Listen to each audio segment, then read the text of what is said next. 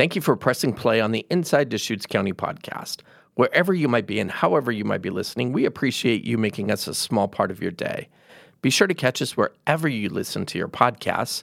You can also find us on Deschutes.org/podcast. Deschutes County is an amazing place to live, Ease of access, work, and play. Great place to raise a family. I love the weather and the high density. At Deschutes County, we provide excellent service. Beautiful. We're here to help you. Deschutes County is the heart of Oregon. Everyone wants to be here. This is episode 20, a bonus episode, if you will, of the Inside Deschutes County podcast. Thank you so much for listening. I'm Eric Brion. We're going to jump right in. School Exclusion Day is February 21st, right around the corner. And we wanted to bring two guests on to talk about what this all means. Deschutes County Health Officer Dr. Fawcett, a friend of the show, a repeat guest, is here, and Sarah Van Meter, Immunization Coordinator for Deschutes County Public Health. Welcome to you both. Thank you so much for being here. Thank you. I'm going to start with Sarah. You're on the spot here. Can you just give us kind of a basic description of what School Exclusion Day is? Sure. So Oregon state law has required all children in public and private schools to be up to date on their documentation and on certain vaccines. Dr. Fawcett, which immunizations are we talking about here?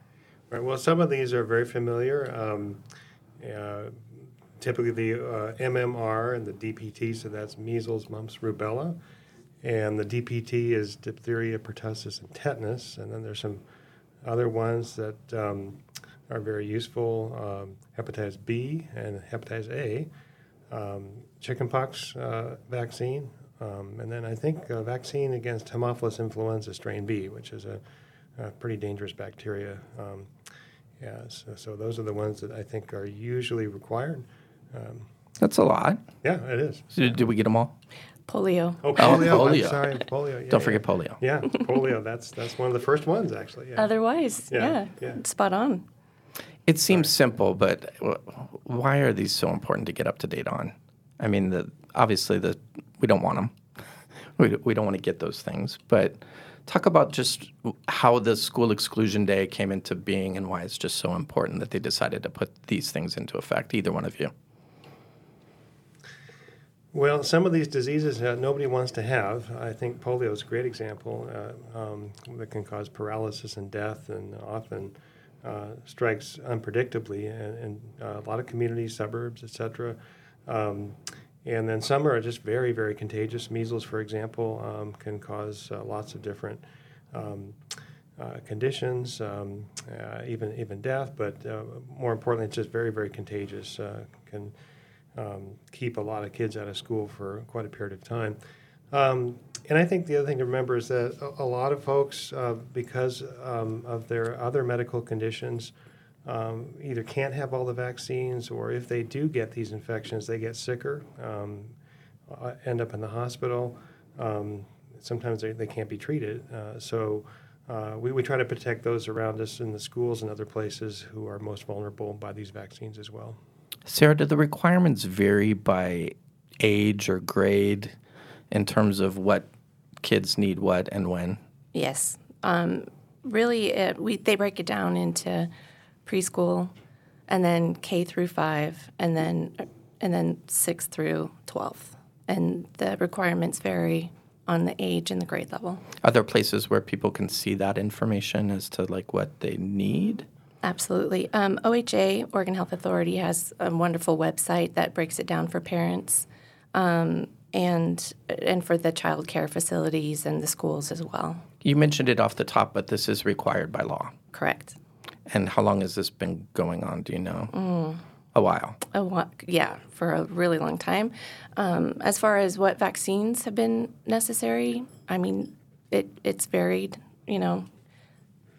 by time. They didn't all start out being Hep A and, Hib and all of that. So that's been the variant, but it's been in effect for years. What schools are included in this? Is it obviously public schools, but I'm guessing, does this apply to private and preschool and maybe even daycares? I don't know. I mean, maybe you can explain a little bit. Yeah, absolutely.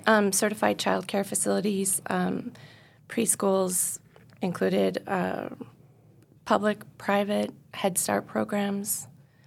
Yeah. All of them? All of them. Anywhere that any child congregates more than 5 times a year. So I know, going to ask you, Sarah, another question. Sorry, Dr. Fawcett. No problem. I know you've been busy. So you told me that when we talked about doing this, you're like, well, I'm busy. I'm doing stuff. What exactly are you doing to get the word out about this? Well, or what? Anything else that you might be doing? Oh, yeah. It starts way, like, in the summertime. We try to reach out as much as possible to the schools. I mean, we have a wonderful school system here that they're on it, you know, but we have to send some gentle reminders out to child care facilities, especially new ones. And so we start doing that in the summer, at the start of the school year, per se, like in the fall.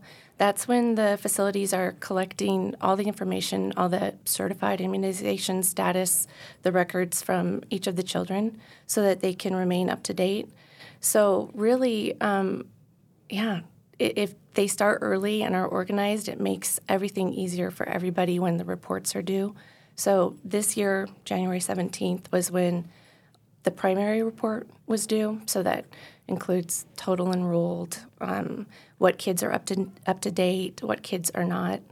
So this season, I had quite a few incomplete status children that they have to receive an exclusion letter or just no record because maybe the folks moved from out of state and didn't supply the record. So it's a lot of kind of legwork to get everybody kind of registered into the alert system. Yeah, I was going to ask about how many people, how many students, maybe we know or don't know the answer, but how big of an issue is it?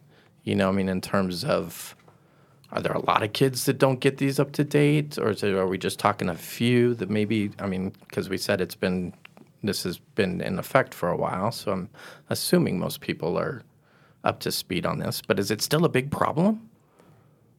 Yes, I would say. I mean, more and more, wouldn't you say, Dr. Fawcett? I think so. I think it's unpredictable. I think you make a good point that sometimes it's an issue in just getting the records verified or, getting the documentation in on time. And sometimes it's a easy fix.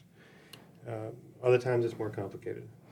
Dr. Fawcett, are you seeing problems in schools when it comes to these diseases? Have you seen outbreaks of, obviously not polio or things like that, but I mean, are you seeing other things like that? You know, I mean, chickenpox probably still a thing.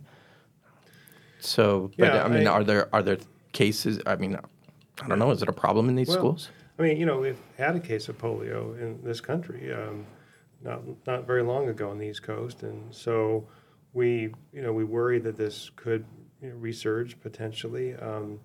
But I think more than anything else, when we have a sporadic case of something that's very contagious like measles, we do kind of worry about the school environment. And if we have a lot of folks that are unvaccinated in a school, in a classroom, in the case of measles, I mean, there's a very high chance that this will spread very quickly.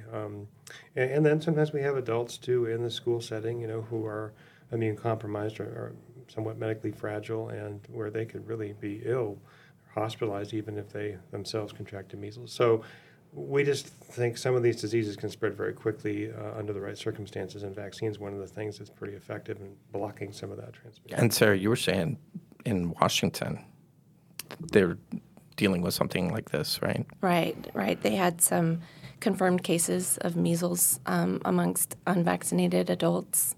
And so we've been keeping a close eye on that and making kind of our game plan, what we would do to reach out to schools and child care facilities. Because in the end, if it is that there are kids in school that have not received their vaccines, then it is within the realm of not allowing them to come to school, just in order to protect them Without getting into the controversy of immunizations and the debate about it, I think people might want to know, have any been added as a result of the pandemic or anything like that? So there's nothing COVID, there's nothing even RSV on this? No, No. not at all.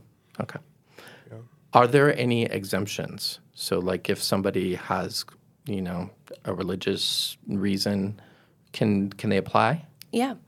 So that, like any kind of philosophical, religious, or, just personal reason, parents are able to, or children 15 years and older can get a non-medical exemption, and that's done by going to their physician and talking about becoming educated about the different vaccines and perhaps the person's reason for not receiving it.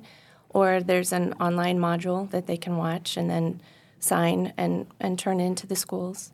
There's also 2 different types of medical exemptions. So there'd be the permanent medical exemption. That would be something health-wise that would be an unresolved, never will they be able to receive it.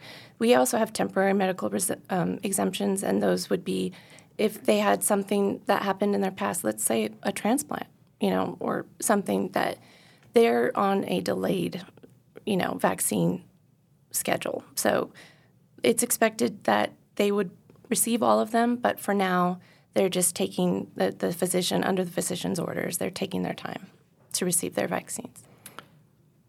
What about resources? If they want to get information about these, either the diseases or the immunizations themselves, any places where they can go to find information to learn? Well, first and foremost, I would say start with your physician. Your pediatrician. Doctor. Absolutely, yeah. Right. And I think they're a good guide, too, for other resources, maybe online. There's just a lot of information, obviously, that's available to everybody through the internet, but it's nice to have a bit of somebody who can help navigate that so you know what are the most reliable resources. And if you want to go beyond that, that's great. But to know from somebody who has experience, like your primary care provider, where to start is great. Mm-hmm. And that's probably the place to go, right? It seems like a simple question, maybe a silly question, but where should they go to get these immunizations if they don't have a primary care or a pediatrician? Are there options? Oh, absolutely. We try to persuade people, if they don't have a physician, to go to the student-based health centers that we have in the area. And just so I don't forget, we have one here at Bend High, and there's one at M.A. Lynch Elementary in Redmond, and Sisters High School has one, and so does the Lapine Student-Based Health Care Center. And they do take walk-ins, we tell people, but we also recommend that they make an appointment so they don't have a long wait. But it's available for children's, 0 through 18, so it's a really nice resource.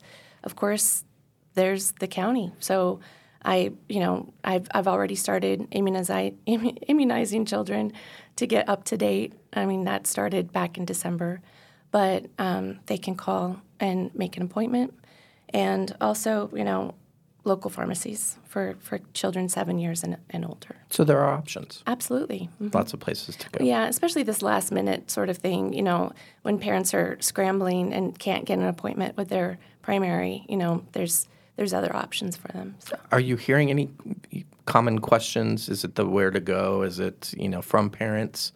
Is it the deadline? What are you hearing most from them in terms of, the biggest question? Strangely, I communicate more, I feel like, with the child care facilities and the schools. And I'm answering their questions on behalf of the parents. It seems that the parents do a really good job of contacting the schools first. And then after that, it's as though the parents come to me to receive the immunizations, and that's when they ask specific questions about vaccine. And of course, before I ever give a shot, I give them a vaccine information statement, and we talk about it. And there's already been some parents that were quite behind on their immunizations for their children. And so we talk about, what's a reasonable way to get them caught up so that they don't have to have 6 shots in one day. February 21st. Mm-hmm. They need it before that day, or they can even receive it on that day and then show up at the school with their, updated immunization record for the children, and the children would be allowed to go to school that day. February 21st. Yes. We just want to say that's coming up quick. So, yeah. So as of this recording, it's February 9th. So we're coming pretty quick. So, yeah. Anything I missed? Is there anything that in regards to the immunizations themselves, or the questions about the program, or anything resource-wise? I'm assuming this is laid out on Deschutes.org somewhere for everybody to read. Yeah, and we do have a vaccine hotline people can call, and it's a pre-recorded, and it also with the opportunity to leave a message if they want to ask a question and can't get a hold of me readily by my direct phone number. And so I can return phone calls that way.